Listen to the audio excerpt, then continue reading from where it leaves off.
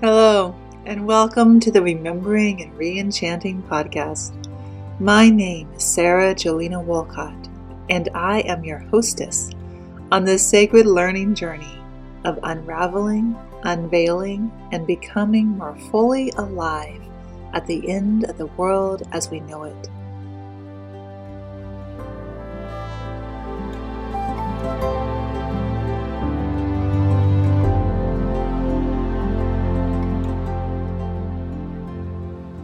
In this podcast, we offer up to you, dear listener, 3 forms of episodes to support your journey of remembering and re-enchanting. First, conversations with amazing people. Second, storytelling. And third, myth casting. This episode is in the form of storytelling. These are real life stories where I'm sharing a story from a part of my journey that led to certain insights and realizations which have significantly shaped my teaching and the work at the Sequoia Summon via learning community which I started.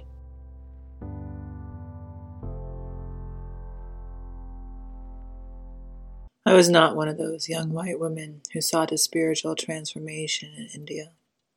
Indeed, the thought of traveling to India to seek some nebulous spiritual awakening abhorred me. I was raised in a multi-generational Quaker family in Northern California, where the golden hills, coyotes, and owls claimed me, and where I committed myself to a being I experienced as moving between the stars and the moon in the belly of the valley that held my imagination. My child self referred to this mysterious yet present force as she and her. These days I sometimes refer to her as the divine feminine, though most names feel insufficient. Between my relationship to this being who spoke to me in a voice like thunder, which rippled through my body, and my vibrant Quaker community, where people helped one another, and no one thought that either my spiritual gifts or my use of the feminine language to describe the divine to be remotely unusual. I believe that I had all of the spiritual resources and insights I needed right at home. My interest in India, and indeed much of the global South, arose from an early childhood sense that there was something really wrong with the West. Not because of any particular spiritual lack, but because of something that looked on the outside to be in the world of the secular and the institutional. Let me contextualize this a bit. My father's family, the Wolcotts, are amongst the founding families of the United States, by which I mean they literally co-created this country. My family first landed here from England in 1635, renaming the Wampanoag land they land on Dorchester, after the port from which they had set sail, and after founding a small church with a roof they built from the local grasses and what was then the marshlands of what we now think of as Boston, they moved to what is now Connecticut. They remained significantly involved with the governance in the growing colonies. Later, my great-great-great-great-great-grandfather, Oliver Wolcott, signed the Declaration of Independence and went on to become the governor of Connecticut.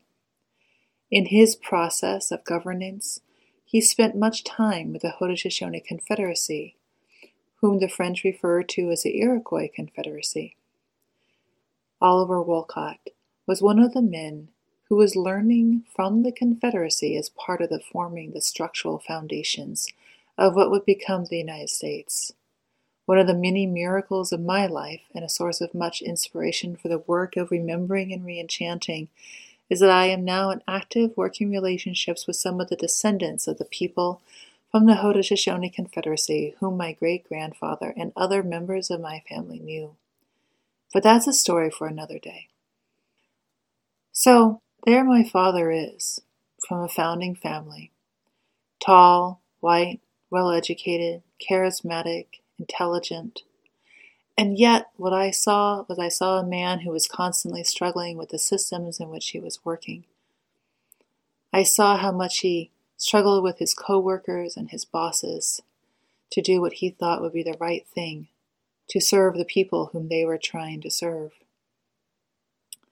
And I thought that if he, who had so much privilege, although I'm not sure if I used that term at the time, if he was struggling so much, and if he had such a hard time, maybe there was something wrong, not with him only, but with the system. I felt that there was probably something, certainly it was nebulous at the time, in the global south, something outside of America that would hold some kind of an answer. You could now, at the same time, my father was going quite sick. As I got older, he developed a very severe chronic illness, which aggravated and interacted with the stress that he was experiencing at work. And on some level, I think I was looking for an elixir to that illness, not just his personal chronic health illness, but the larger illness of society, the stuff that he was facing at work, which certainly as a child I didn't fully understand. And I did not think I'd be able to find this answer that I was looking for at home. As my awareness of climate change increased, that feeling that started located in my childhood home became intertwined into this bigger, more than my family, momentous challenge.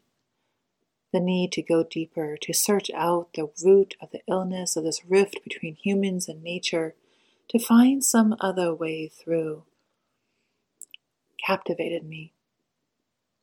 I went into anthropology, religion, art, interdisciplinary studies, international sustainable development, as a way of searching for an answer to a question I could barely form. I studied and subsequently led international research projects across 33 countries at the Institute of Development Studies. And the questions we were asking was, how can we reimagine development?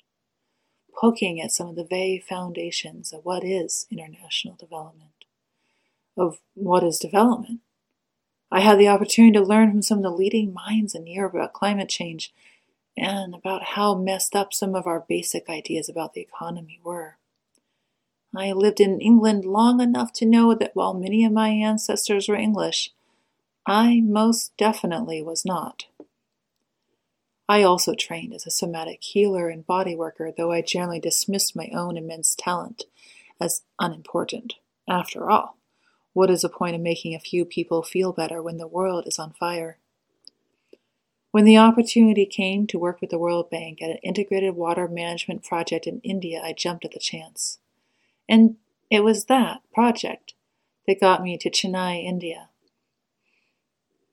India was everything southern England was not. Hot, humid, crowded, lots of animals. Tastes and sights and smells that bedazzled me. Just learning to cross the city streets, dodging between cars and motorcycles, autos and cows, monkeys and children, required intense concentration to increase what I soon found were my nascent skills in navigating what I perceived to be chaos. Of course, it wasn't really chaotic. There was an order. I just didn't see it.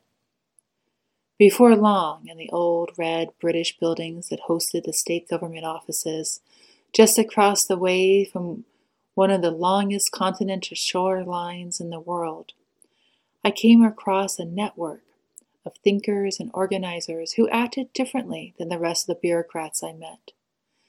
They were finding ways of working with government officials and local communities that actually built bridges. The stories I heard during our field work into different parts of Tamil Nadu were remarkable and consistent. The programs that they had developed were enabling the bureaucrats to act first as people and then as bureaucrats. Something magical had happened in this little corner of the government system known primarily for its corruption, not its dedication to service. Who were the designers of this initiative? Before long, I found out. They were a loose network of people who had taken it upon themselves to create a more sustainable India. Eventually, I realized that most of them were Gandhians, though none of them told me that explicitly, or rather it was several months before I understood what they were saying. And it would be several years before I realized how radical their ideas about human development and spiritual evolution actually were. But it was enough to get me fascinated. When my assignment finished, I asked my boss in England if I could move to India. He smiled, put me on an assignment of integrated health management, also based in Chennai. So I moved to India. And then I fell in love with a man who could not marry me due to caste-related concerns of his family. And I was so ready to marry him.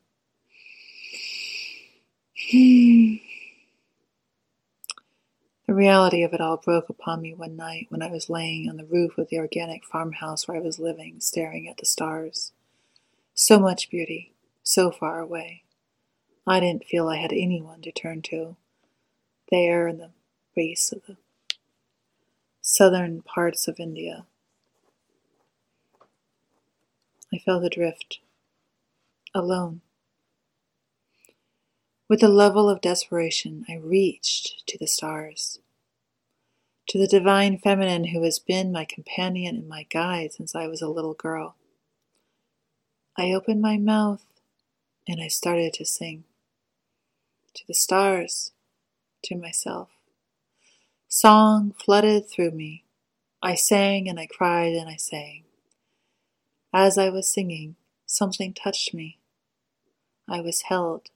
I slept. Not long after, perhaps just a few days, I was in a village at the base of Tamil Nadu's sacred mountains, visiting with a local Dalit family whom a friend of mine was working with. The family was of the Dalit caste, the lowest caste in India, and they were telling me horrific stories of injustice that had been perpetuated on their family. I was not there in official capacity. I was tagging along with a friend who had connections in the area. I knew there was nothing I could do.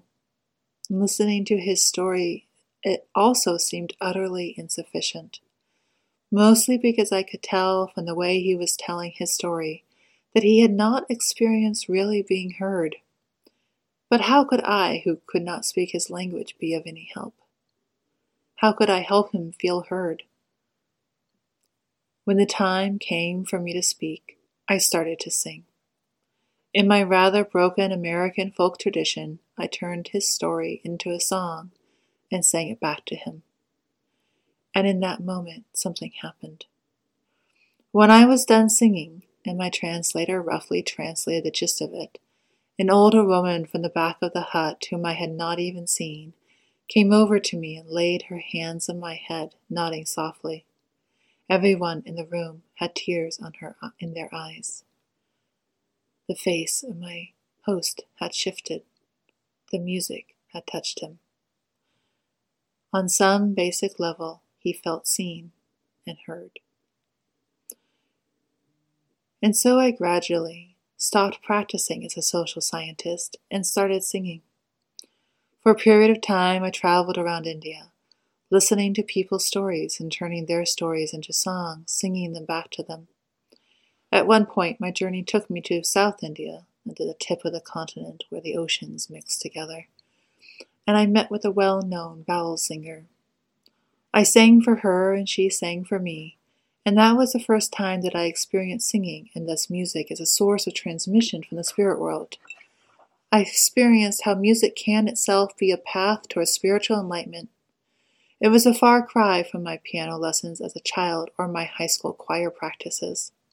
Now let's be clear, I am not a particularly good singer. It was my ability to communicate from my soul that was important. I am not always on key. Fortunately, whether or not I was on key was not really the point. The more I sang, the more various teachers came forward, sometimes sadhus who lived simple lives singing only for themselves and for all of creation, not craving stages or fame, sometimes villagers, sometimes young musical entrepreneurs. That began my learning about the Indian philosophy around sound. That Brahman created the universe through vibration. That vibration, song, and sound is at the heart of the dynamic universe. that if you arise before dawn and practice your scales, you can fully partake in the creation of each new day. That singing is a path straight into the heart of time, to the sacredness of the innermost soul. And as I was traveling, I realized that in some of the older communities, those less disrupted by modernization and industrialization, a lot of people sang and danced, and that the singing and the dancing, the rituals and the art, the painting and the craft, were all part of how knowledge was transmitted from one generation to another. And not just any knowledge, but the knowledge of how to live with one another in a sustainable way. Eventually it dawned on me what I was every day embodying, that music and art and ritual and the spiritualness that infuses all of them was actually the beating heart of sustainability, of renewal. It was both a source of knowledge and it was a form of knowledge. It constituted an epistemology and an ontology. What I was encountering, experiencing, and partaking in was a form of renewal. When joined with land and water, traditional forms of governance, and dynamic local cultures, it made up some of the ancient wisdom that kept humans alive for millennia. This was the elixir I was seeking. It would be several years before my studies would bring me to the term enchanting and disenchanting, not only as a term associated with magic as in an enchanted castle, but as a term used in political science. Max Weber, when describing the rise of industrialization, said that above all else, what was transforming was the world was transforming and becoming disenchanted. In more recent times, philosophers such as Achille Belgrami and social feminists such as Silvia Federici agree upon the need to re-enchant our world. To enchant is literally to chant, to sing over something. It is a profound term.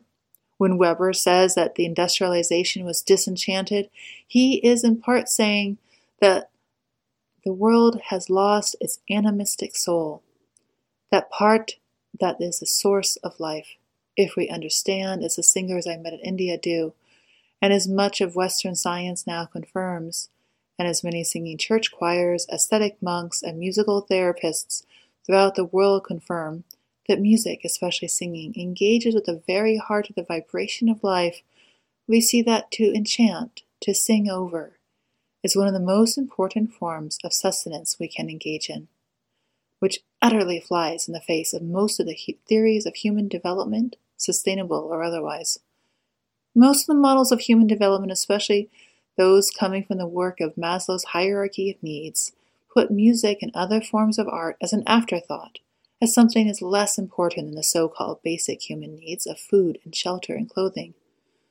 But in communities far older and far more sustainable than any theoretical notion of human beings, I saw that Maslow and most of our theories of human development were wrong.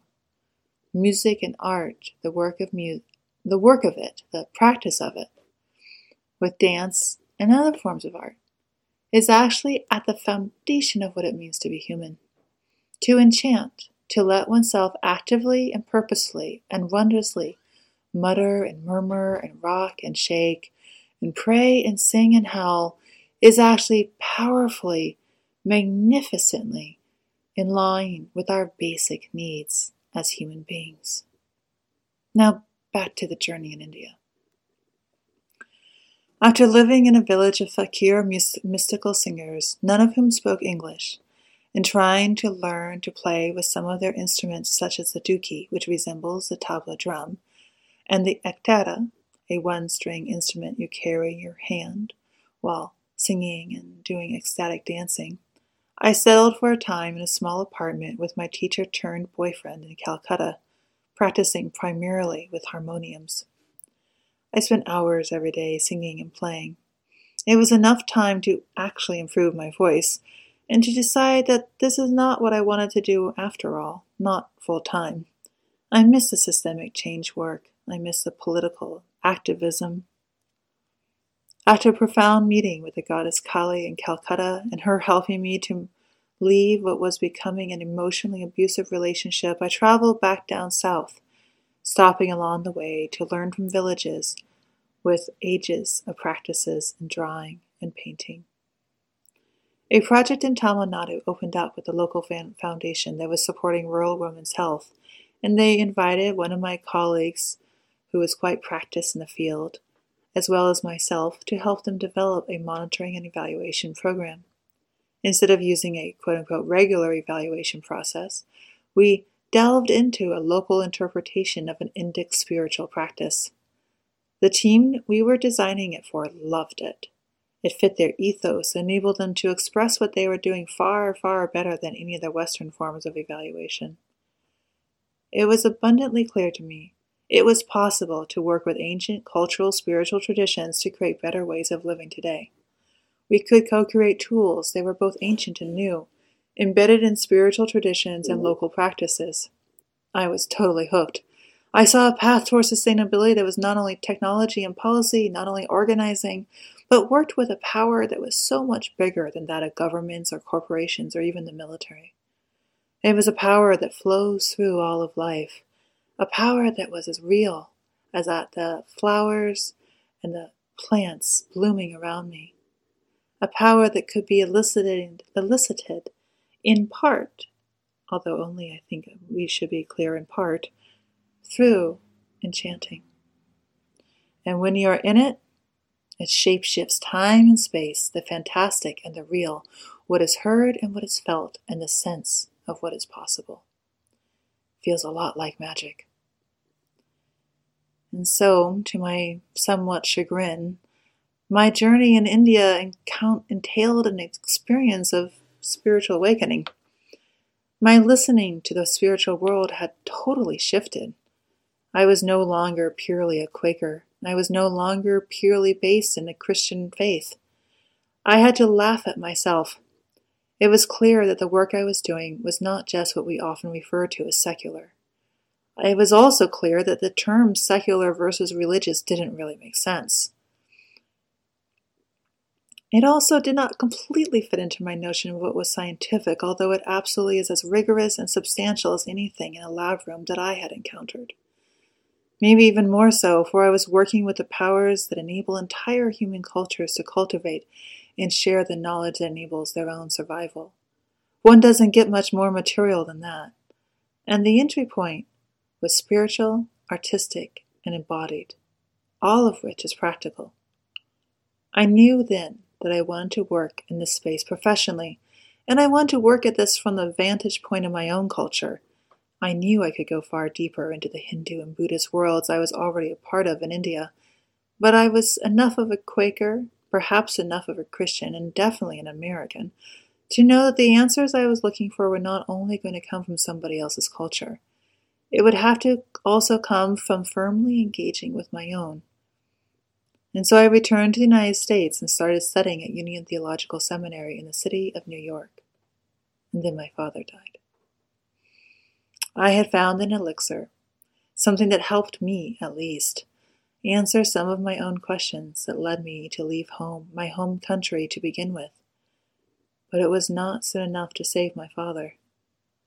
The question remained, would it be enough to help me to heal myself? Would it be enough to help others? And that leads me to my next story, which is also a kind of a teaching that I will share with you next time about how I came to understand that remembering and decolonization is an essential part of re-enchanting and of growing regenerative cultures, and how my father's life and how my father's death transformed my life, and how I shifted away from the question of am I enough?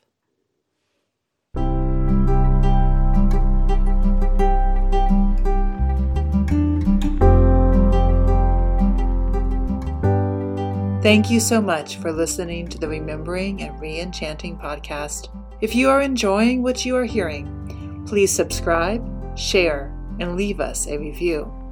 I am always happy to hear from you, dear listener, to continue finding ways to connect the disconnected and go deeper on your own journey of remembering and re-enchanting with your communities, your organizations, and your families, I invite you to check out our courses and other community offerings via the Sequoia Samanvaya website.